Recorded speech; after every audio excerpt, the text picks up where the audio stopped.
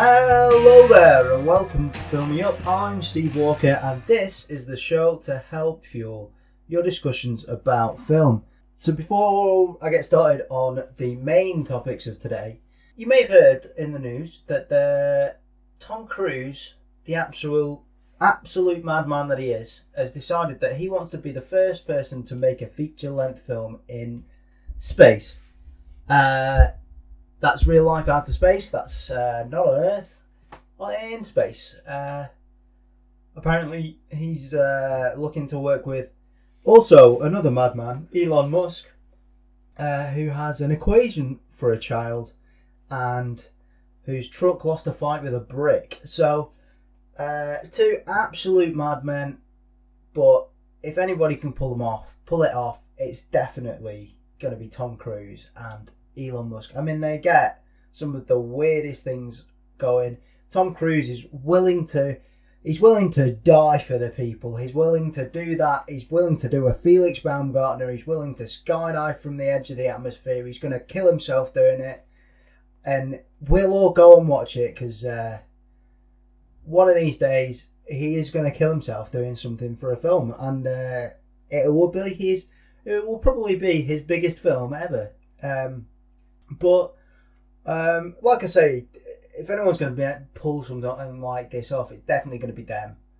And just get Michael Bay in there. Why not? He can direct it. He has all sorts of weird things. He's got military contacts. Maybe he can get access to a rocket with Elon Musk. Yeah, go on, get all the weird and wonderful filmmakers and minds to actually make this happen.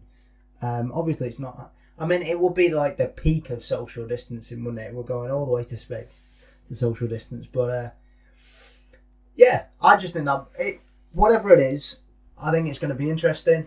Yeah, I'm up for it. Go ahead. I mean, it doesn't affect me personally, but I mean, by all means, go ahead. I would definitely see this. And I think if this does happen, it could. Whether Tom Cruise dies or not doing one of his crazy stunts, I think it could be like the biggest film of all time anyway. Just the fact that it's been filmed in space. As long as it's like got a decent plot to it, I guess. But I mean, who cares? It's more about the action, isn't it? So yeah, I think that's it's an interesting concept, and I look forward to it. I mean, I don't think it'll be made for many years, by which time Tom Cruise will probably be no longer allowed to do stunts because he'll be too old. But who knows? Let's see. They could surprise us and pull it out in like 2025. Here's a film made in space. But I'm a bit skeptical, but I'm all for it.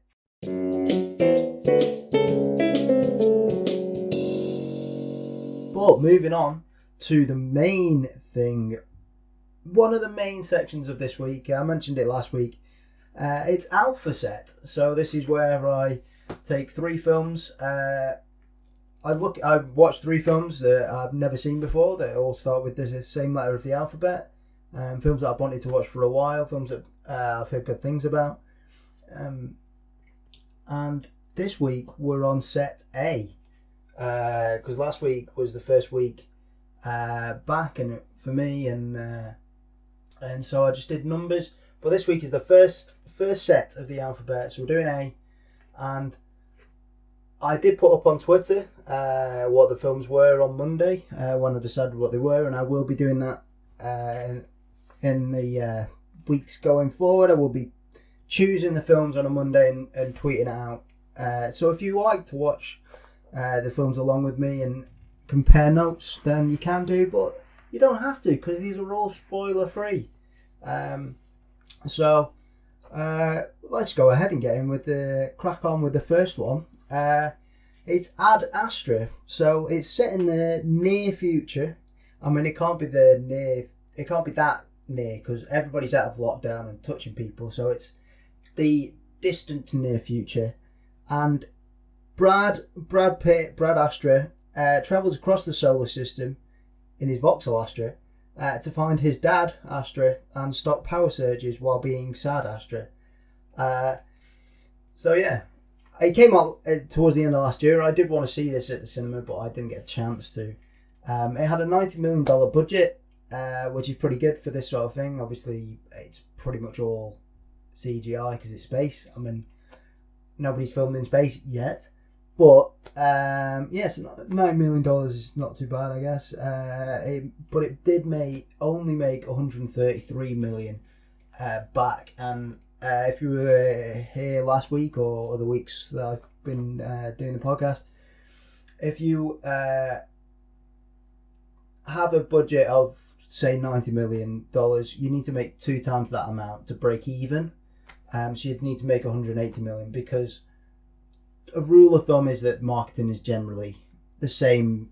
The marketing budget is generally the same as production budget, but they just don't necessarily say that. So, so to make money, it would have had to make over 180 million. So 133 million is not enough. So it did lose some money, but it was quite fairly well received. It's got a 6.6 on IMDb, 84% Rotten Tomatoes, which is kind of all critics, so most people were positive about it. I myself would give it a 6 out of 10. I mean, I was really looking forward to this. I enjoy the space films, kind of hard. Well, I was gonna say hard sci-fi, like a more realistic sci-fi, kind of Interstellar, The Martian, Gravity, those sort of things. I do enjoy those sort of films, and I was looking forward to this quite a lot. But I don't know, I just found it kind of disappointing. There is a car chase on the moon, and there are some zero-G tussles, but this is definitely 100% not an action film. It's very serious, it's very somber, and it sort of has like a weird, like sort of numb and distant feel to it, which fits in quite well with Brad Astra's character, because he himself as a character is quite distant and kind of numb to things. So yeah, I thought that's the sort of tone works quite well. But like I say, it got like a 6.6 on IMDb, which is kind of the user ratings, I would say, and like Rotten Tomatoes are more critics. But a lot of the reviews that I saw, I kind of just went down and looked at some of the reviews, and a lot of them are either like 1s or 2s out of 10s, and they're like, oh, it's really boring and it's full of full of plot holes, and it's just no good. It's almost like they were expecting some more like sci-fi exciting thing. I mean, a lot of this kind of like the ones that I mentioned before, The Martian and Gravity and Interstellar, they're all Gravity and The Martian are kind of survival, and it's all about tackling certain problems and things like that, whereas this is definitely not that. And it's very character driven. It's not really plot driven. And a lot of people don't like that, but there are some people that give it a 9 or 10 out of 10 and like, this is an absolute masterpiece, which I'm in neither camp really. I don't mind films that are very character driven, and the plot holes don't really matter to me because it's not a plot driven film. Like if it was in like The Martian or a Gravity sort of style, then I would be sort of a bit more nitpicky about the plot holes. But because it's more just character driven, I don't really care that much about those things. That's not where I have my issues really. It does have a lot of kind of voiceover from Brad Astra, kind of about how he's feeling, but I feel it doesn't need it. That's how I'm feeling. He told us how he's feeling, and I'm telling you how I'm feeling, and I feel that we don't need to know how he's feeling, because he already has some psychological evaluations that he has to do every now and again to make sure that he's like, because he basically get like planet hopping a little bit to get to find his dad, and like every time he has to do some sort of space travel, and even when they're doing the space travel like partway through, he has to do like a psychological evaluation to see whether he's fine or not. And so like he already vocalizes how he's feeling and stuff and how he is psychologically, so you don't need a voiceover is what I'm saying. There's a lot of emphasis in these sort of voiceovers psychological evaluations. I've just put psyche evals on my thing, so it's throwing me off. There's a lot of emphasis on Dad Astra leaving Brad Astra and kind of how it affected Brad Astra as a person. But in the film and in the context of the film, the dad left like nearly 30 years prior. He is seen as like a hero in space travel. So like he's constantly in people's minds, and so like Brad Astra is living in the shadow of Dad Astra a lot. Is this getting annoying now? Is that joke getting annoying? I don't know. I'll keep going with it. Just give me a shout if it's annoying. But there's like a bit of a question mark as to whether the dad is actually this hero that he's made out to be. I'd say that they sort of built up that sort of dynamic and that sort of like and Brad Astra's character in terms of him being kind of isolated and abandoned, but I don't feel like it had a huge payoff. Like I say, it was nearly 30 years ago. You probably got over it quite a lot.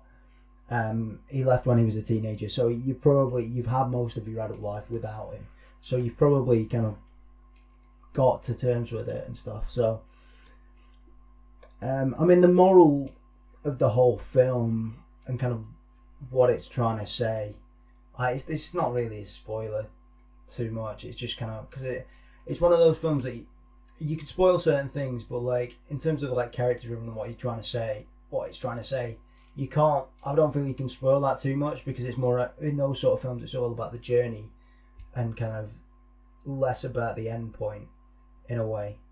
But I feel that, and you can interpret it different ways as well, but the way that I kind of found it was that the moral is kind of not to focus on searching for what could be out there, and you should be focusing on what is here right now, rather than like the hypothetical. You should be thinking about the real.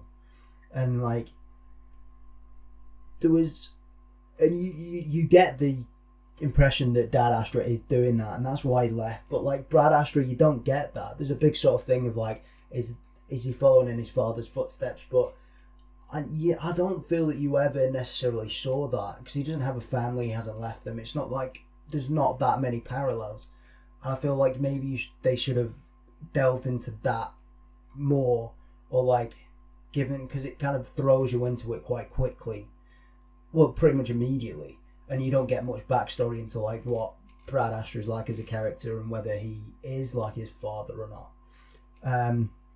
But yeah, I mean, on the positive side, everyone agrees that it looks amazing. I mean, the moon looks great, the lighting's fantastic. There's a lot of interesting shots, kind of panning shots and things. With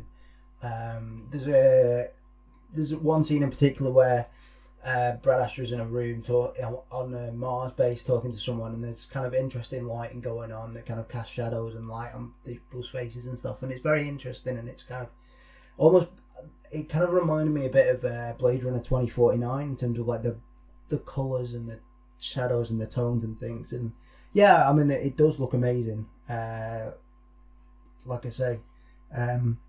So yeah, I mean, it's a good film. I did enjoy it, but like I say, I was kind of disappointed. I wasn't necessarily expecting this action thing. I was expecting a more somber, character-driven thing, but for me, it just didn't have that payoff at the end.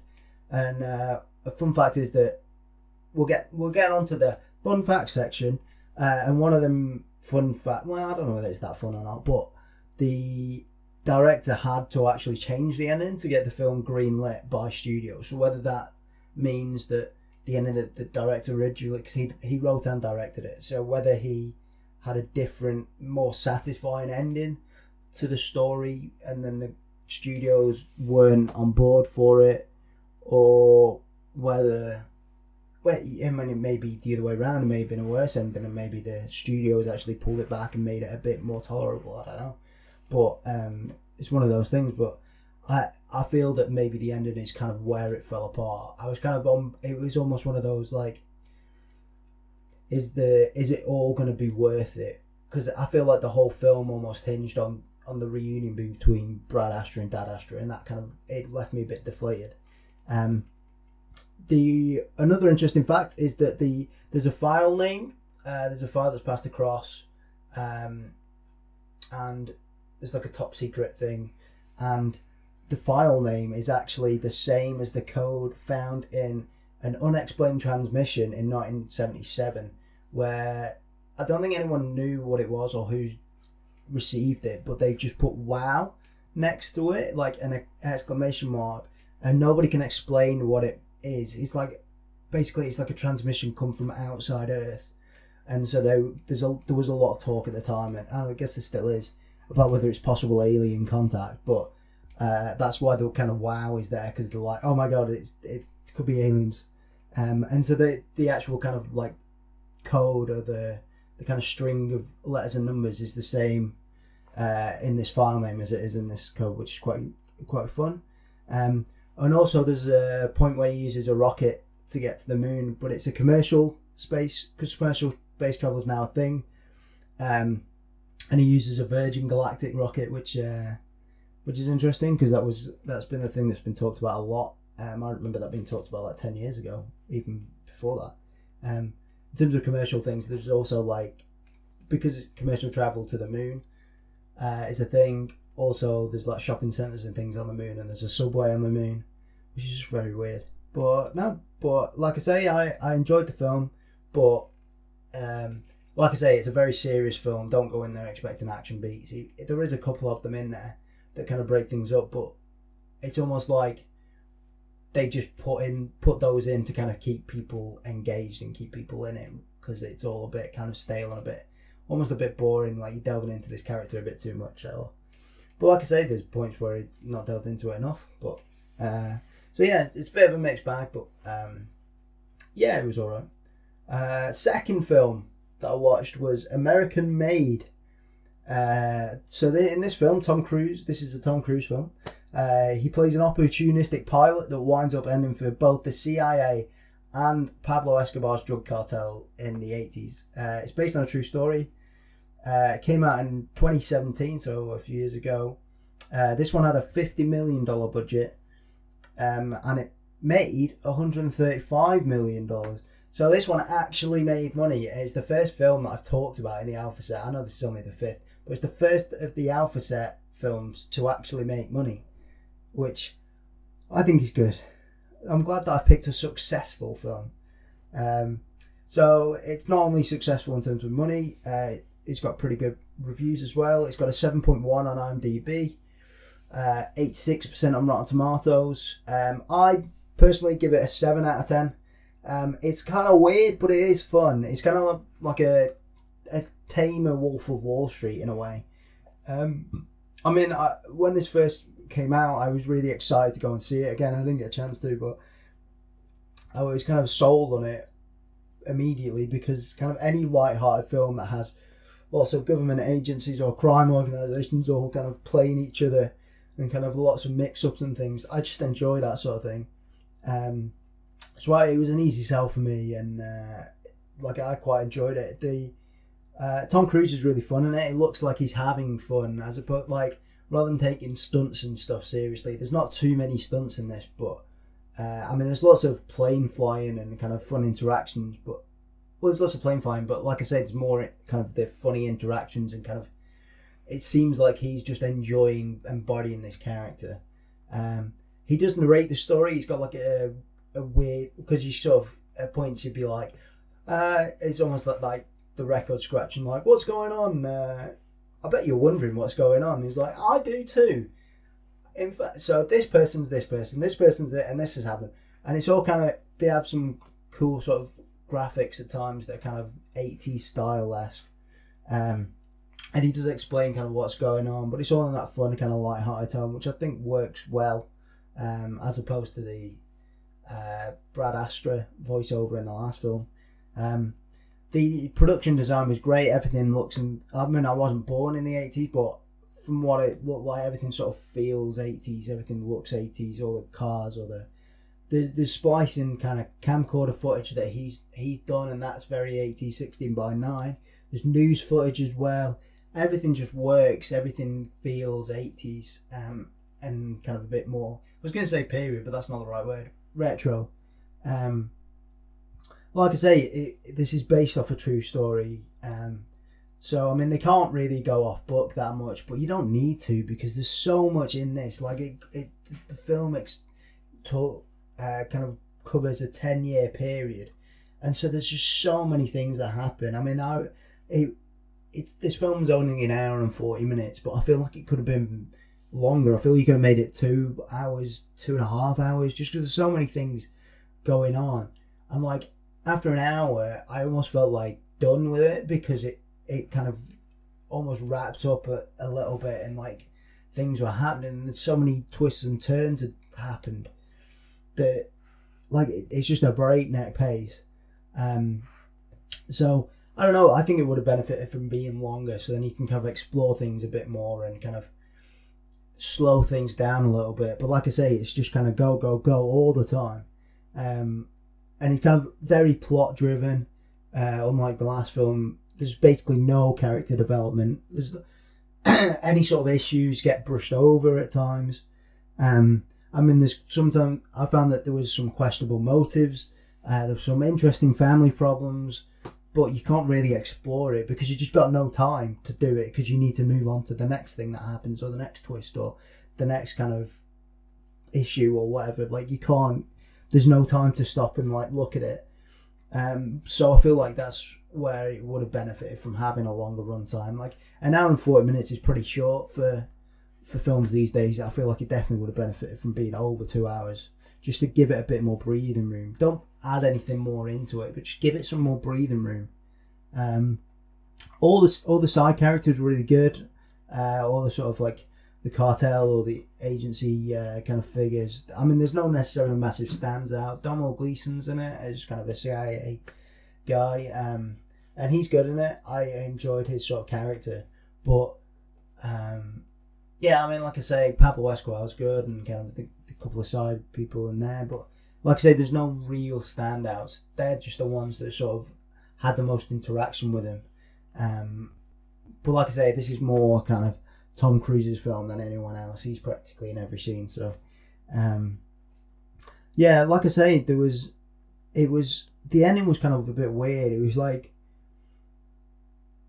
it was a bit slower, and it's like you've almost got time to breathe, and then it just sort of almost ends suddenly, and almost a bit ambiguously. I mean, it's obvious that it's not ambiguous in terms of like, this obviously happened, and like you know from history that this happened, but you wouldn't know that necessarily if you didn't know it was based on a true story and it was fictional. You wouldn't necessarily know. There'd be like debates of like how the ending should be interpreted and what actually happened, and there isn't any sort of epilogue or kind of ending crawl either, to sort of, which happens in a lot of true story movies, that tells you and fills in those blanks, and if it does end suddenly, then it tells you what happened and things like that. But yeah, I mean, so I feel like I didn't necessarily mind the ending. It was just, it probably needed that sort of epilogue, just to clarify everything, I guess, and to kind of fill in a few facts and things. But yeah, let's go into some fun facts. Tom Cruise actually did all his own flying. I mean, of course he did. He's going to do anything that he can, any stunts or flying or driving or anything that he can do. Of course he is, 'cause I mean, he wants to go to space, so of course he's going to do anything. The script was actually on the 2014 Blacklist. So the Blacklist is an annual survey where producers from various studios vote on the best screenplays that are yet to be made. So they've been submitted, but nobody's kind of made them. And this was kind of one of the most liked screenplays, and that was back in 2014. This film came out in 2017, so obviously it probably only takes like a year or a bit more to make that. So even so, it was still sat on the shelf for like a year or so. But when it was getting made, Tom Cruise, Doug Liman, who's the director, and Gary Spinelli, who's the writer of the film, they all lived together in the house that was on the set. So the house that they filmed in and it was the kind of the family home of Tom Cruise's main character. They all lived in that house. Apparently, they had a fridge, and Tom Cruise had like a separate bit of the fridge because he wanted to separate his stuff from Doug Liman's supposed junk food. So, which I don't know. It was an interesting thing. I would have thought that most people will be in hotels or whatever when you're filming, but no, I thought that was quite an interesting thing. I mean, it shows the sort of bond that Tom Cruise and Doug Liman have, because they worked together on Edge of Tomorrow as well, which was the film where he has the exosuit thing on that's got Emily Blunt, and there's aliens and there's time travel, and he keeps dying over and over again. It's like Groundhog Day, but a sci-fi war movie as well.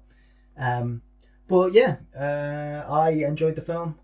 I would recommend it. It kind of, at times I don't feel it could have been weirder, and I feel like it would have benefited from it being a bit longer, just so you can have those moments to pause and catch your breath, and kind of delve into stuff a little bit more. But moving on to our third and final film, I feel like, I'll talk to you about it first. It's set in World War Two. So before World War Two, Germany had taken over Czechoslovakia, which was what it was called at the time. And two Czechs are parachuted in to assassinate the top Nazi officer in Czechoslovakia. This came out in 2016. It had a $9 million budget, but it only made $5.3 million, so it lost quite a bit of money there. I feel like maybe there wasn't a huge marketing push for it, which could possibly be why it suffered at the box office. But it was well received. It got a 7.2 on IMDb. It's got a 66% on Rotten Tomatoes. I really enjoyed it. I think it's the best of the bunch that I've watched this week. So I give it an 8 out of 10. I seem to be going 6, 7, 8s or whatever in both these orders. It's complete fluke. I'm just going in alphabetical order, watching them and talking about them. But I really liked it. I thought it was really good. I mean, it's kind of a bit bleak, but I mean, it's a World War II film, so what do you expect? All the characters are really well done. I mean, they're all Czechs, but everyone speaks English with an accent. Well, apart from the Germans, obviously, because apart from the Nazis, because they're talking in a German accent, and they're speaking German. I looked it up. English isn't actually an official language of Czechoslovakia as it was at the time, but I mean, who cares? Otherwise it would then be a foreign film, so which isn't necessarily a bad thing, but they chose to go this way. So so the main two characters, the main two parachutists are Cillian Murphy and Jamie Dornan. So Cillian Murphy's Peaky Blinders. It's probably the main thing. He's also in 28 Days Later, and some other films. Jamie Dornan is probably most well known for 50 Shades of Grey, but also I think he was in a series called The Fall as well, where he played a serial killer, I think. Or did he? I don't know. I mean, they work really well together. I mean, I've seen them in interviews, and it looks like they're good friends off screen, which definitely helps the relationship and helps the chemistry between them. They definitely look like they've seen some stuff and been through it, like the wars. But yeah, like I say, they've got a nice kind of dynamic and a contrast. Jamie Dornan's a bit more hopeful and a bit kind of more friendlier and kind of willing to let his hair down, and Cillian Murphy's very much kind of the stoic, serious kind of let's do the job and get out. We're not here to have fun sort of thing. I mean, there's some really tense scenes in it, as you get in a lot of kind of World War II films, resistance and things. But I thought it was really well done, especially sort of at the end. You get a lot of the kind of tense, like, oh, is it going to happen? Is it going to happen? And then it does happen in one of the final scenes, and it's very well done, I thought. It's also got some nice callbacks in it, I thought. There's a scene earlier on where Cillian Murphy has to calm Jamie Dornan down, kind of using a combination of breathing and reloading his gun. Like, one bullet at a time. And then later on in the film, Jamie Dornan does the same for a young lad near the end, which I thought was nice. There's also a boy that plays violin throughout, that works. I say he's a boy, he might be like late teens, that plays the violin throughout. And I mean, they combine his violin playing in with the score and the sound editing, which is just amazing. But like his violin and his violin playing come into the actual film later in the plot of the film, which I thought was really good and a really nice way to kind of flesh out lots of characters and bring them in and make them not just little bit characters. They're involved and they're important. The sound editing, as I said before, is throughout the film was just fantastic. There's a lot of kind of silence or soft music when sort of action's playing, or if there's tense moments, and I feel that gives it this sort of greater impact, and it kind of helps make it a bit more mellow and somber rather than kind of like your typical gung-ho, like just shoot everybody. So I thought it was great. There is a torture scene towards the end, which, I mean, it's a torture scene. It's very brutal. It's quite harrowing stuff. It's played very, I don't know, it seemed quite realistic. I mean, it was hard. It's kind of hard to watch, which I think most of the torture scenes would be. Like I said, there's a shootout in it that's very well shot, very well acted. The ending crawl, there's an ending crawl that wasn't in American Made, but there is one in this one, and it kind of details the true story, and it kind of hits hard because it details the fact that basically 7 parachutists held this building from all these Nazis from getting in for like 6 hours. So they were there for 6 hours, just bunkered down, just like shooting people as they came in, and I think it's just incredible. The shootout that's in the film obviously isn't 6 hours long, but it is long enough, and it is quite kind of tense and nerve wracking. But yeah, I mean, I feel it's a great film. It's definitely tense, but it's well worth a watch. And like I say, maybe just I could have done with a bit more marketing, because it's definitely a really good film.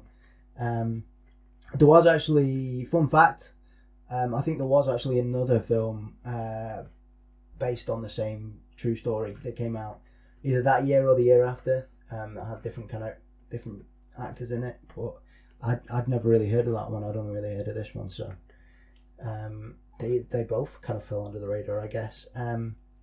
Another fun fact is, well, this is definitely not a fun fact really, but that the torture room that's where the torture scene is shot is the actual room that the Nazis used for real life tortures back in the day. So getting that sort of kind of realistic and authentic kind of setting.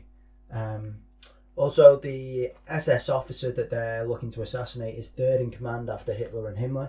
So his car reg is SS3, though it's rumoured that he was actually in SS4 or something in real life. But anyway, and the film, so basically the whole premise of the film is that they're having to assassinate this SS officer, and it's called Project Anthropoid. And I looked up what anthropoid meant, and it means resembling a human being in form. So I guess that is kind of a reference to him, to the SS officer, kind of being very inhuman and kind of the nature of Nazis and his actions and how he is towards people, but he is in a human form. So that's that.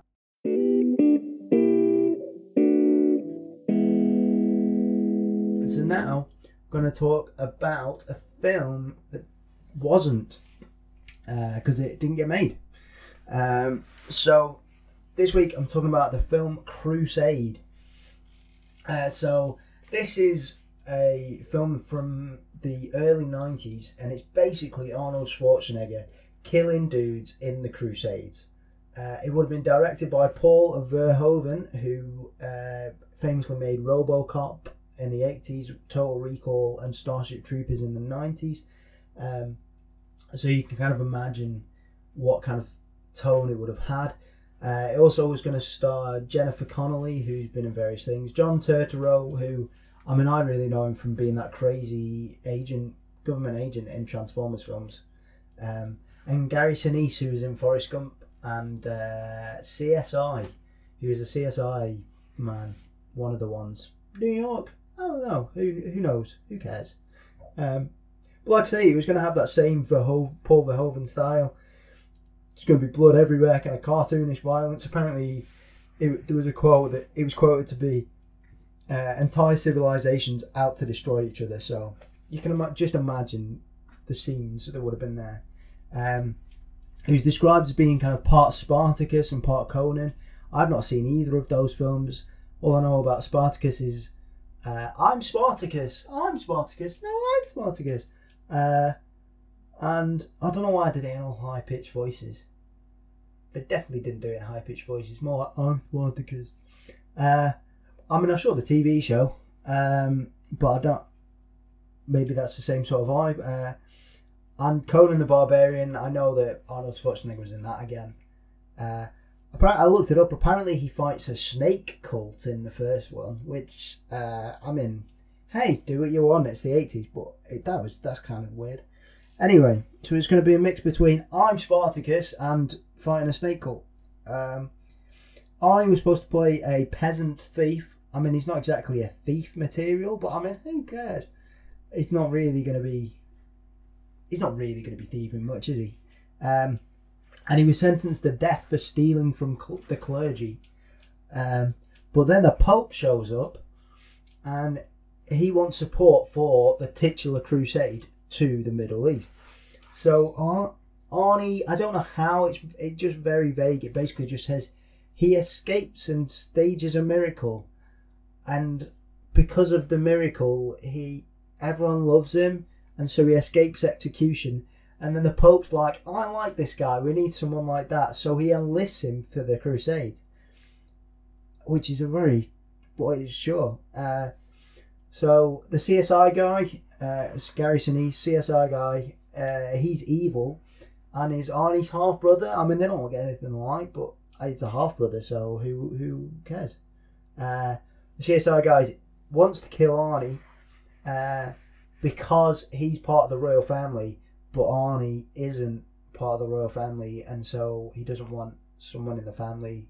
He doesn't want to be related to someone who's not royal family, no matter how vaguely related they are. So apparently, they must meet at some point, because apparently they fight, but Arnie's captured. I mean, I feel like that fight would not happen that way. I feel like Arnie would just punch his head off. But anyway, they fight, Arnie's captured, he's made a slave, and when he's there, he realises that Muslims aren't bad people at all. And then at some point he meets and saves the Princess Jennifer Connelly, because I mean, of course he does. It's the 90s. I mean, it all sounds pretty standard and cliche, but apparently Verhoeven wanted controversy. Like, he actively kind of wanted controversy. I mean, in the 80s with RoboCop and stuff, it was all very, very sort of violent. In Total Recall, he kind of had a bit of satire about companies and corporate and business. In Starship Troopers, he kind of made fun of a little bit of American military, and kind of that was a satire of that. And so this was going to be almost a satire of kind of like the Christian crusades and whatever. And like the Christians were going to be made out to be the bad guys. I mean, everything was ready to go on this thing. The script was written, sets were built in Spain, and obviously the cast was cast. But then they had a final meeting about nothing else. Well, it could be nothing else but the budget. So the production studio, who were called Carolco, they basically said, well, we want guarantees that the $100 million won't go over. How do we know $100 million won't turn into $130 million? And then Verhoeven just went ballistic. So Arnie basically had an interview with Empire magazine, the film magazine, not that long ago, and he basically told all this. And he said that Verhoeven went ballistic, and he was like, what do you mean guarantees? There's no such thing as a guarantee. guarantees don't happen, and if anyone promises you guarantees, they're lying. We don't even know that if you want out of the building here, you won't get hit by a truck. There's no guarantee that we're going to make it till tomorrow. I can't have control over God. I don't even believe in God. Why am I talking about God? But someone, nature, could just rain for 3 months, and then what do we do? How can I give you a guarantee? This is ludicrous. Which, I mean, apparently Arnie was kicking him under the table at this point, getting him to shut up. And he said that, like, there's a time to be honest. Like, Verhoeven was very honest as a filmmaker, but, like, there's a time to be honest. And the final meeting about budgets definitely wasn't it. So the company were like, well, if you got no guarantee, we're not making it. But then Verhoeven got the last laugh because, I mean, he made Showgirls was his next film, which apparently was no good.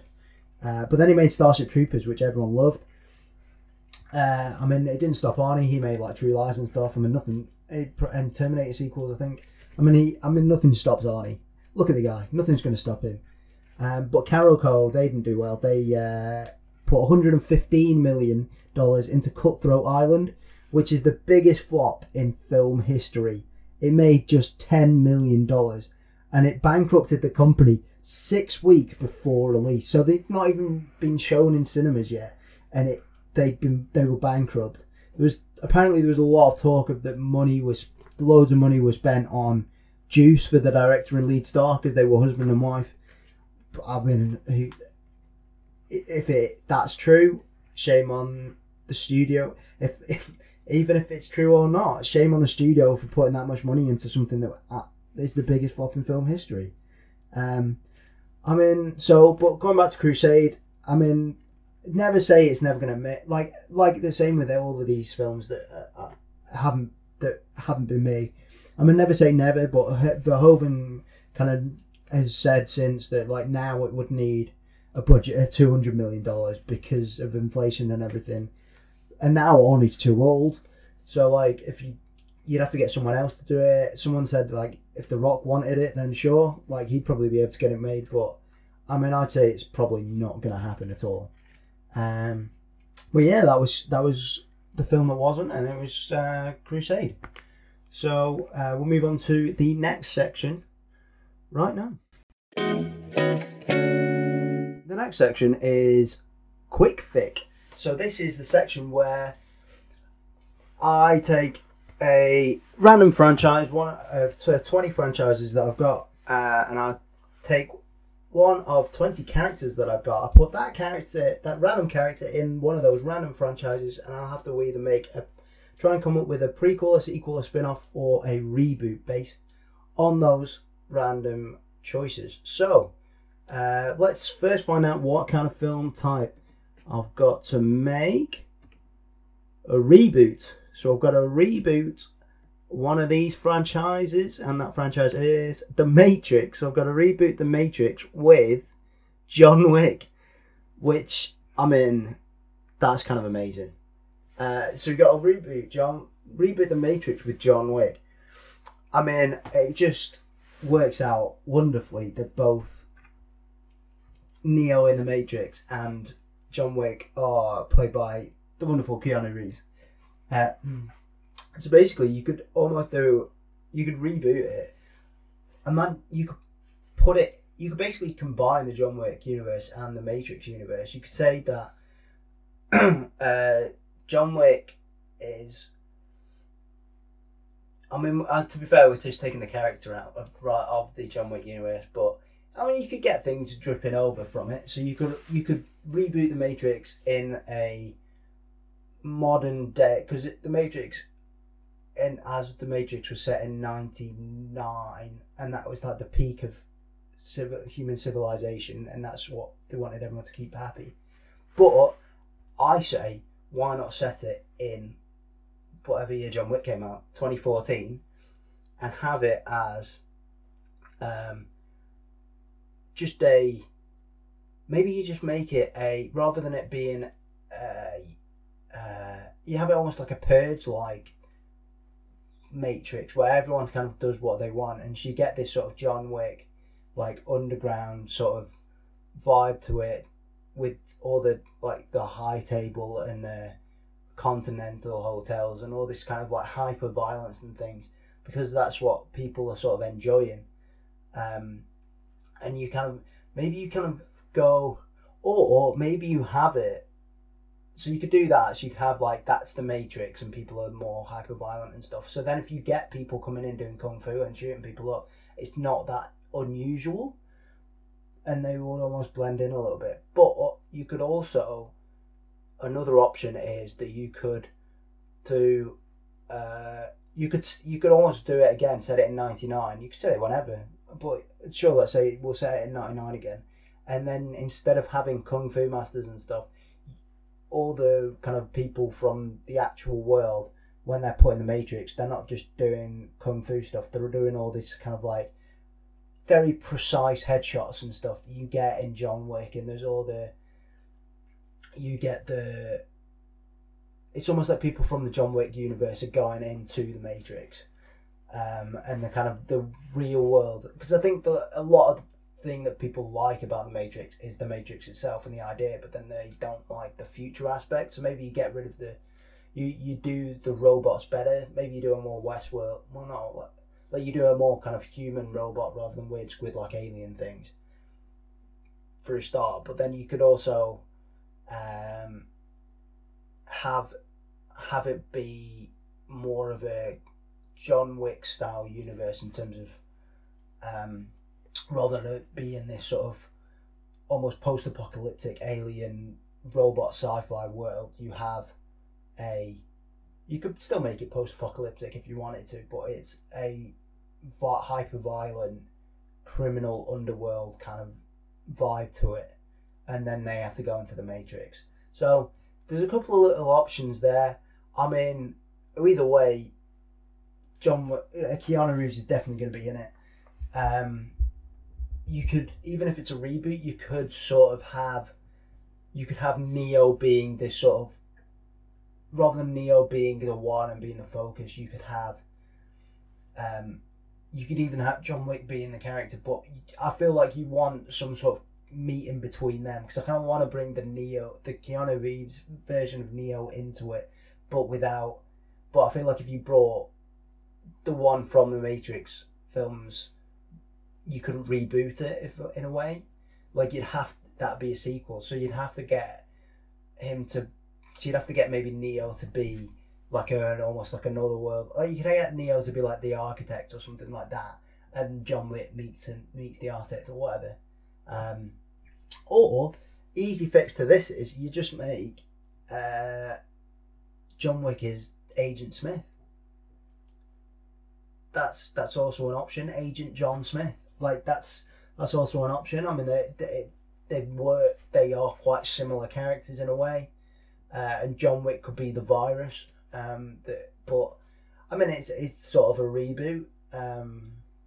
Maybe that's a way that the Matrix and the kind of robots, robot alien squid things, defend the Matrix and kind of protect it and do the antivirus sort of, or spread that sort of virus through the Matrix. And in Agent Smith, they have these hyper violent, gun-toting kind of, rather than have it less martial artsy and more very precise headshots or whatever. So there's a few options there, but if you want to come up with your own options, feel free. And feel free to get in touch with me, which you can do on Twitter at AllOutWalker. If you've got any suggestions for the quick fix in terms of what you think would work well with Matrix and John Wick, whether you've seen any of these films or whether you do see any of these films after I've talked about them, or what you think Crusade would have been like.